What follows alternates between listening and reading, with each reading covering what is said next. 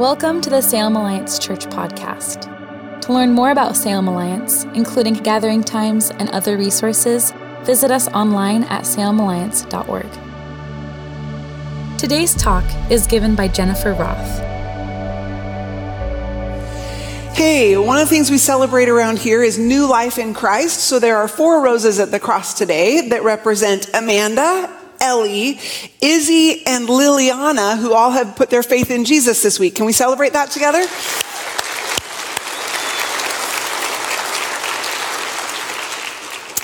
The other thing I would like you to know is that if you did not get one of these on the way in, this is a reflection that we're going to use at the end of the service that you'll want. So I would just encourage you to grab one if you don't have it. And if you're at home or joining us on live stream, you'll be able to follow what we're talking about. But here in the sanctuary, you might want that slip of paper. And by the way, good morning to those of you who are joining us on live stream. And we're so glad that you're with us in this service in that way. A while back, I'm telling a story right now, and it'd be a great time to go get that slip of paper if you want it. It's, you can catch up later. I don't mind if you move. So a while back, something changed around our yard. The neighborhood cats, and just don't even get me started on the neighborhood cats. One of them is ours, but there's a lot of them, and they're cats. Anyway, they became more aggressive.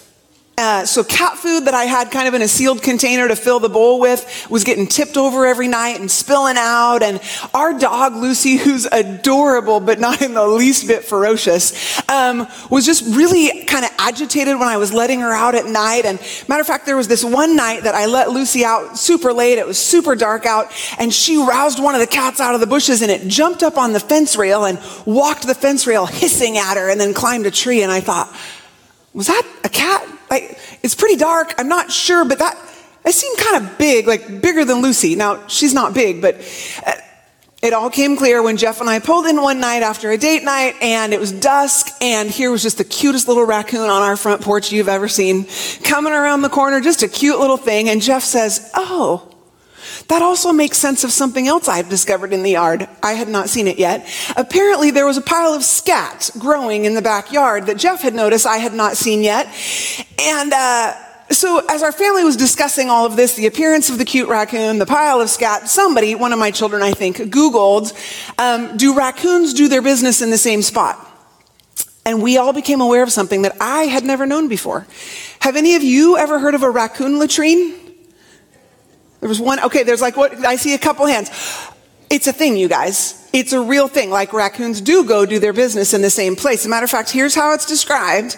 A raccoon latrine is a site where those furry masked critters repeatedly deposit their business in one particular spot. It's actually somewhat biblical. In Deuteronomy, when they were setting up the laws, he told them to establish a place outside the camp to go do their business. In a perhaps ill-advised action, I decided to go see said raccoon latrine. Curiosity. I don't have any pictures for you. You're welcome. And what it brought to mind was, how could something so cute be so vile? I mean, you guys, if you ever doubt the existence of a raccoon latrine, just take my word for it, because in our backyard, we had a rather large, and I am not exaggerating with my hands right now, large pile of raccoon proof that it came to the same place over and over and over again to do its business. And this is what we've seen in our series in the book of Hosea. You're welcome for that transition. See, Hosea is a prophet who's speaking to the nation of Israel, who keeps going back to the same place over and over and over again, right? We've been in this series, and Brian started it and told us this object lesson of Hosea and his unfaithful wife, and yet God's relentless pursuit of us. And then Rob last week talked with us about the prophetic lawsuits and all the accusations coming against the people of Israel, and yet not only God's love for us, but his vulnerable love, where he exposes his heart to us and how much he wants to be with us. And so once again this week, we're going to see that yes, there is a cycle of accusation and punishment and the sin of the people. But once again, we see that God is the one willing to put himself in the gap to break the cycle for us. And he's provided a way out of this cycle of going back to the same places over and over and over again. Because what we're going to see today is that only Jesus can break the human cycle of sin and death. Only Jesus can break this human cycle of sin and death, whether it's the Israelites or whether it's us. Only Jesus can break that cycle. So as I mentioned last week, Rob set up this courtroom idea for us, these prophetic lawsuits. And this week, what I'd like to frame this in is actually a family room. Because this week in chapters 12 through 14 of Hosea, the prophet is reminding them of things in their past, reminding them of Jacob and of Moses and of their time in the wilderness and how God has been faithful and how they have turned away. That this is a generational thing. This is a family problem. This isn't just a one-off kind of we shouldn't have done that. This is a pattern. And so in the family room today, we're going to look in the chapters of 12 through 14 and just see what God has to say to us.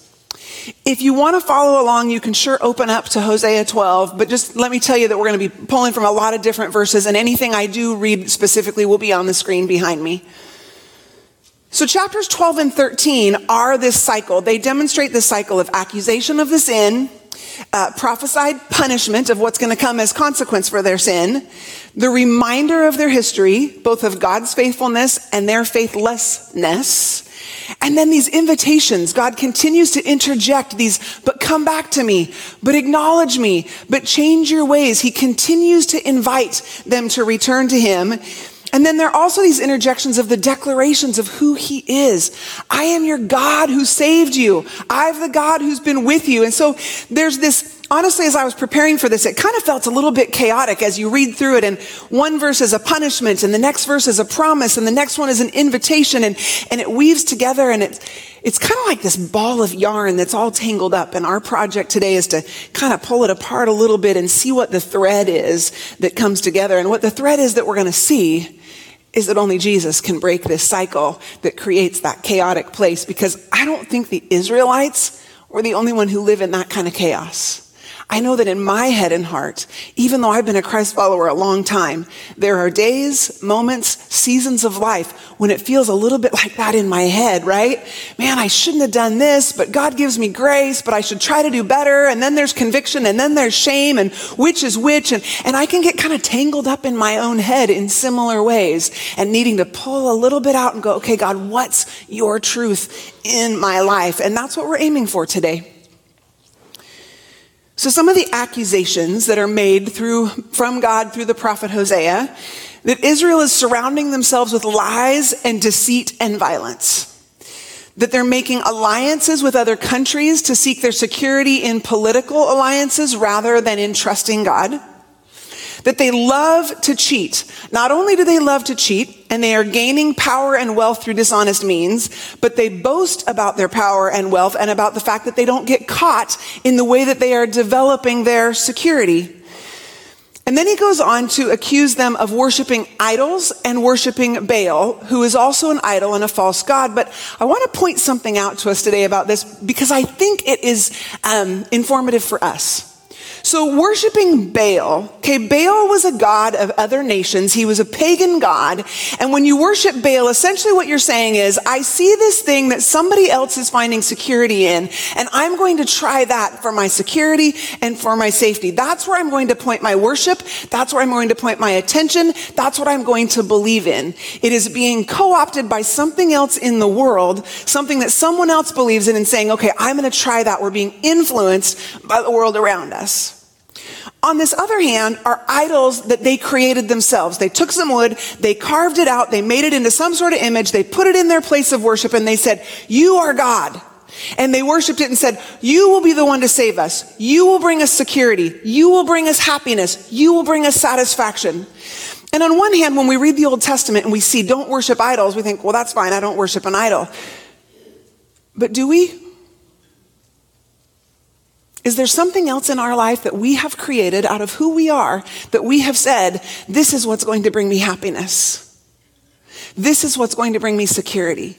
This is what's going to keep me safe. Maybe it's financial security, and it's become an idol, and it's the thing you worship. No, you don't bow down before it and say, you are my God, but you live as if that's the thing that will bring you security, rather than trusting in God when times of insecurity rise. There are others that we could name. We might come back to that later, but just be thinking about Baal. Are there ways that you've been influenced by the world to look to something other than God Or are there ways that have risen up from within you that you've decided, or that some default in you has thought or believed, wow, this is the thing that could bring me safety or security? Relationships, substances, behaviors.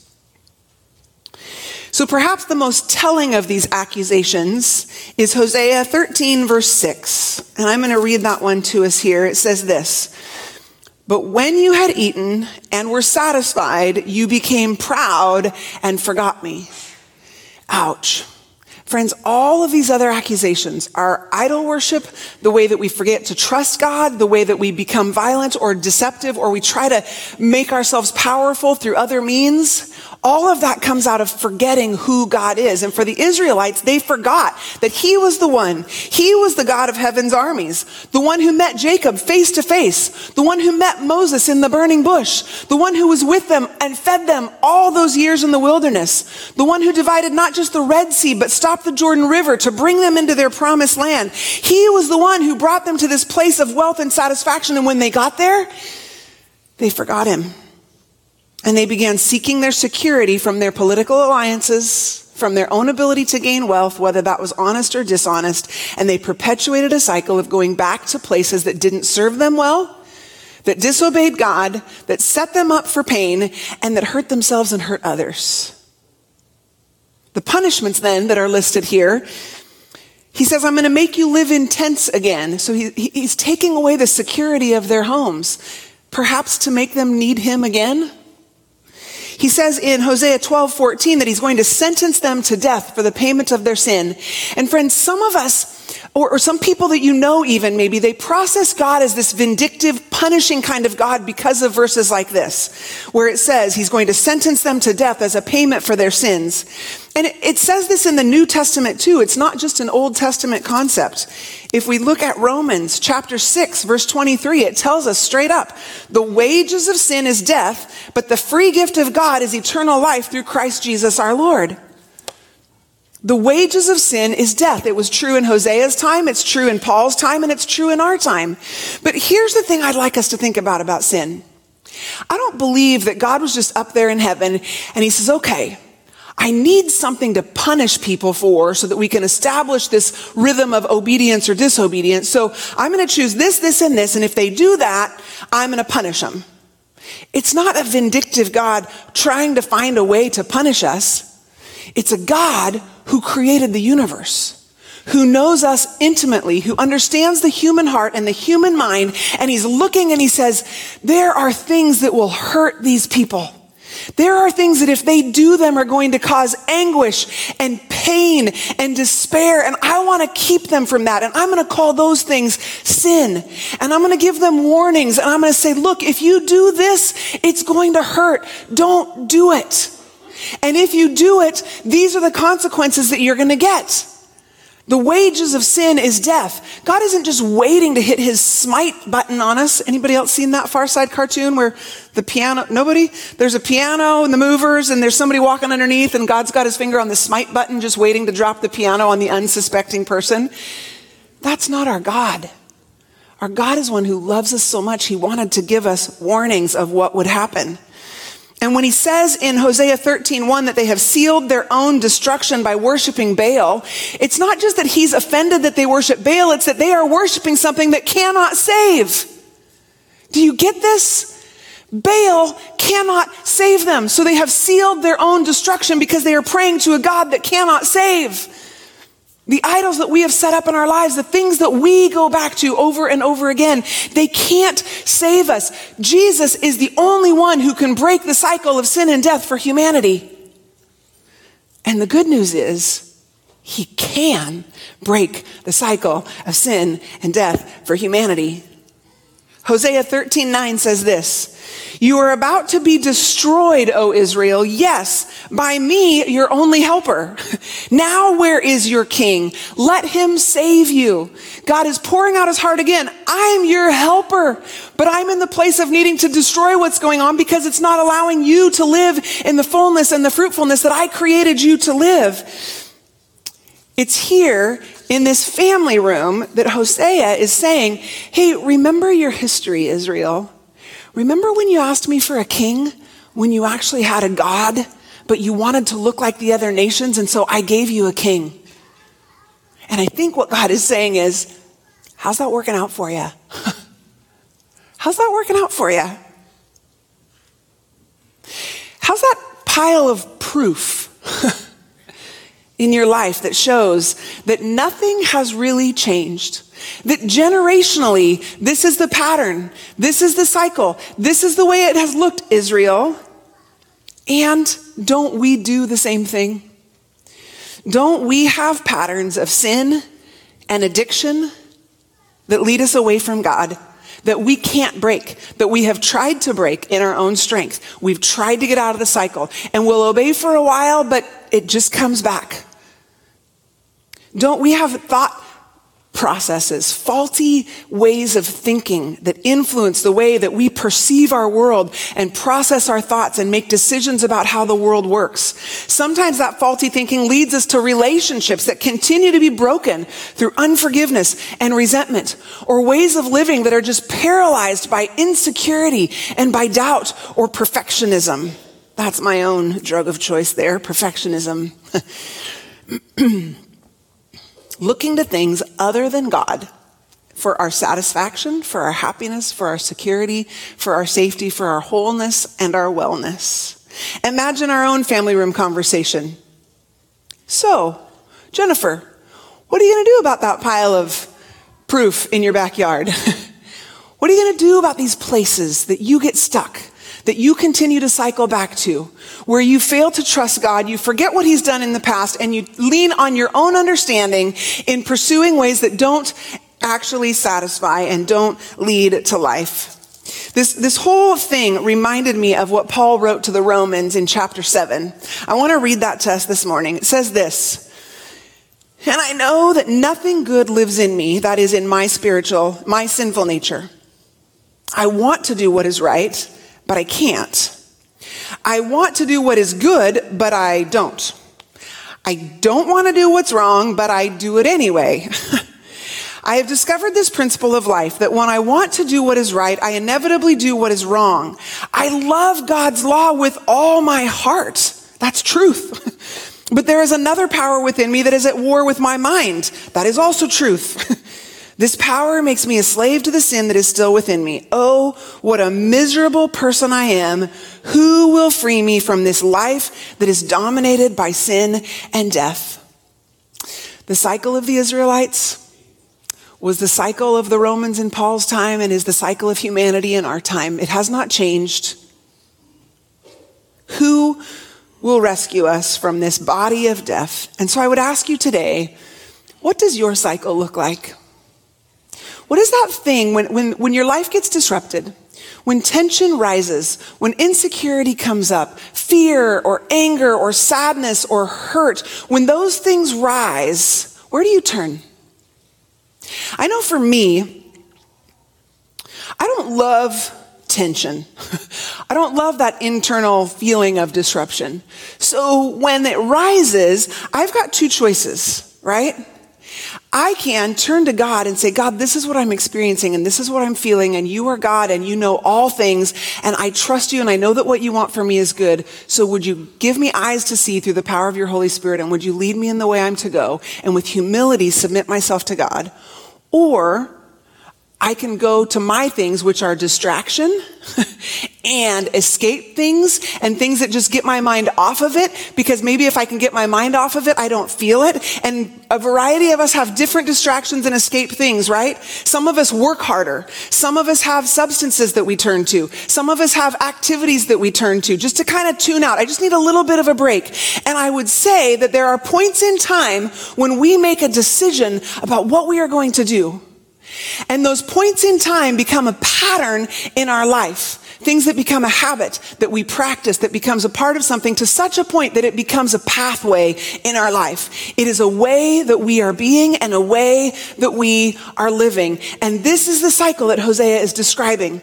There have been points of time when the Israelites have chosen to trust in other nations, to build up themselves, and to worship other gods rather than trust the God that they know. And that has become a pattern in their life, and that has become a pathway and is leading them on the pathway to death.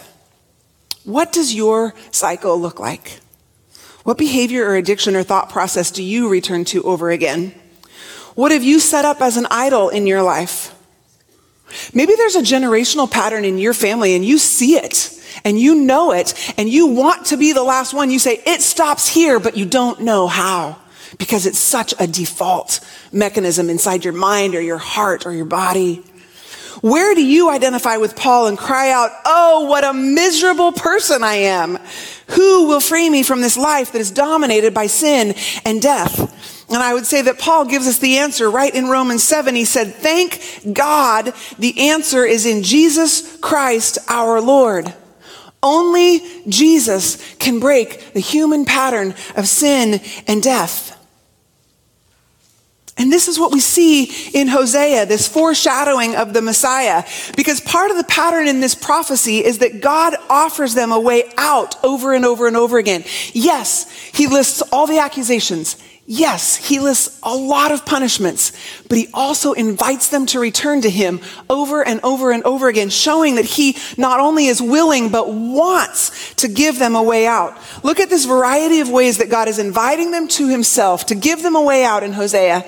In 12:6, he says, so now come back to your God, act with love and justice, and always depend on me. He's still there and trustworthy, friends.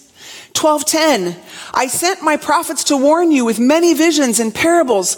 I think sometimes we hear the Old Testament and the prophets and we think they were just so harsh. But every single prophet was God's message to say, turn back to me. It's not too late. 13:4, you must acknowledge no God but me, for there is no other Savior.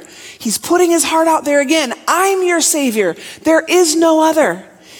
And then in 14:1 and 2, return, O Israel, to the Lord your God, for your sins have brought you down. Bring your confessions and return to the Lord. Friends, Israel had this cycle, like a raccoon, cute but vile. They kept returning to the same things over and over and over again. And in the time of Jesus and Paul, the people were still turning to the same things over and over again. And in our day in 2022, we are still in this cycle, but God gives us an off-ramp.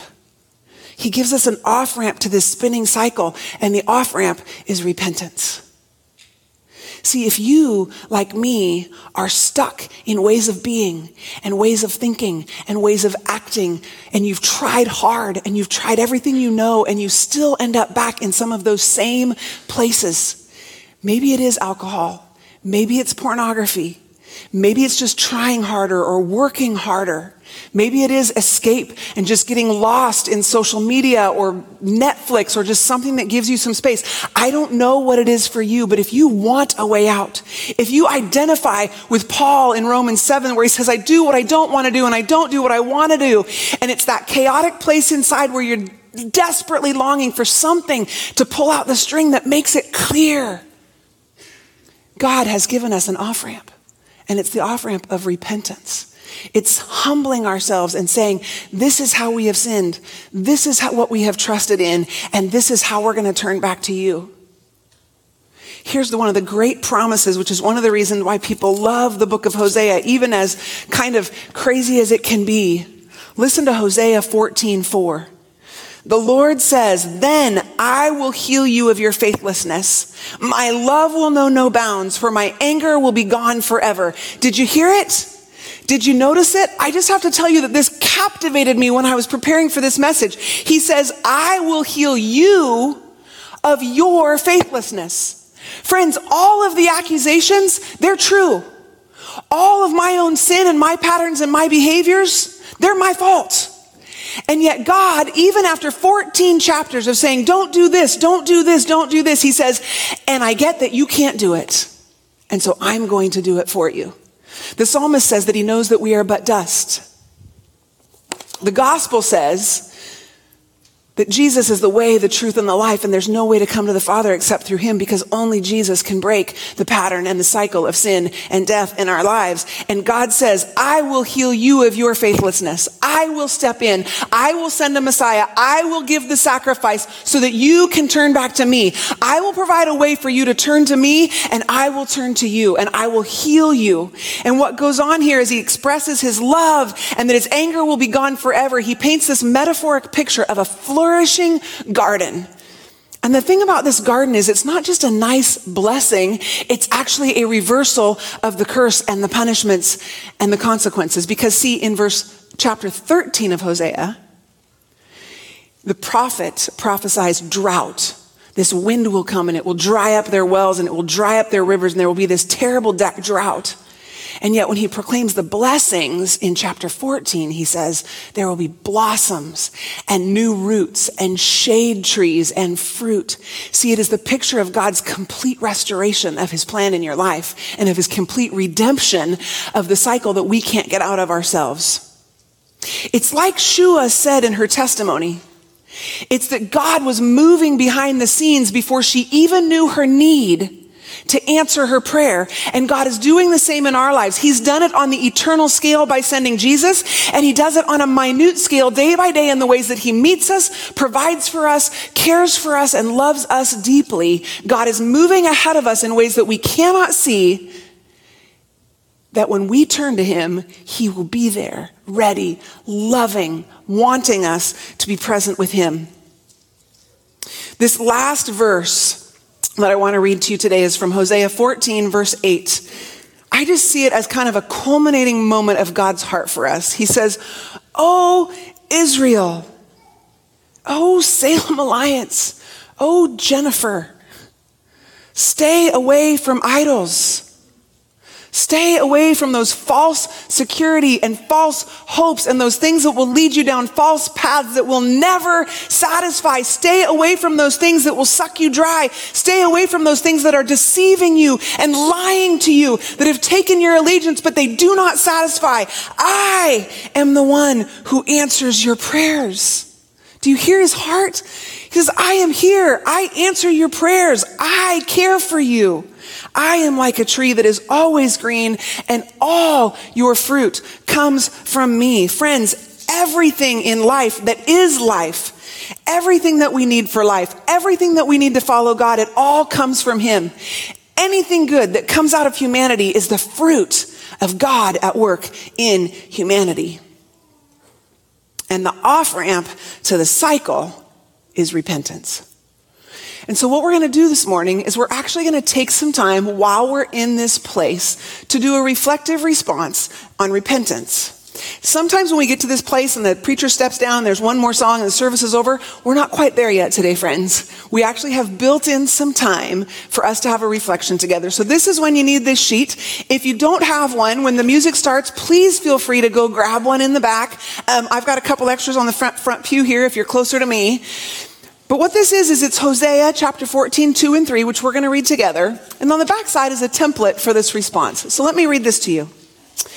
"Forgive all our sins and graciously receive us, so that we may offer you our praises. Assyria cannot save us, nor can our war horses. Never again will we say to the idols we have made, 'You are our gods.' No, in you alone do the orphans find mercy." So what you're going to do with this reflection time is I put some blanks in this scripture, just right here. And you're going to look at what the prophet wrote, and you're going to fill it in actually with what your stuff is. Okay? So, forgive all our sins and graciously receive us so that we may offer you our praises. And then you fill in the blank, cannot save us. What is it in your life that you turn to that you need to declare to God today, I know this can't save me. Nor can, and fill in that blank, because there's probably more than one. Never again will we say to that idol that perhaps you've created in your life, that you, and what is it that you look to that idol to do? To save you? To be your God? To make you happy? No, in you alone, God. And the prophet says, do the orphans find mercy? And here's what I want to say today. Every single one of us who walked into this worship center need God to do something in our life. Perhaps it is mercy. Perhaps it's healing, perhaps it's forgiveness, perhaps it's hope. But would you fill in that blank with the thing that you need God to do as a declaration of faith that he is the one who can do what you need him to do? Let's pray. God, you are our only hope, and you are our hope. You are the only one who can break the cycle of sin and death, and you can break the cycle of sin and death. You are the way maker, the miracle worker, the promise keeper. You are the light in our darkness. And so we look to you. We invite you, Holy Spirit, to open our eyes and our hearts to see what you would, in your kindness, lead us to repentance. Show us, God, where we have believed a lie, where we've been trusting something that isn't you, and draw us back to yourself this morning, we pray. Amen. Thanks for listening to the Salem Alliance podcast. We hope you have been challenged and inspired. Salem Alliance is a community of believers located in downtown Salem, Oregon, and we are passionate about our city being a city at peace with God. To experience other messages and discover more about who we are, please visit salemalliance.org or download the Salem Alliance app. And again, thanks for listening.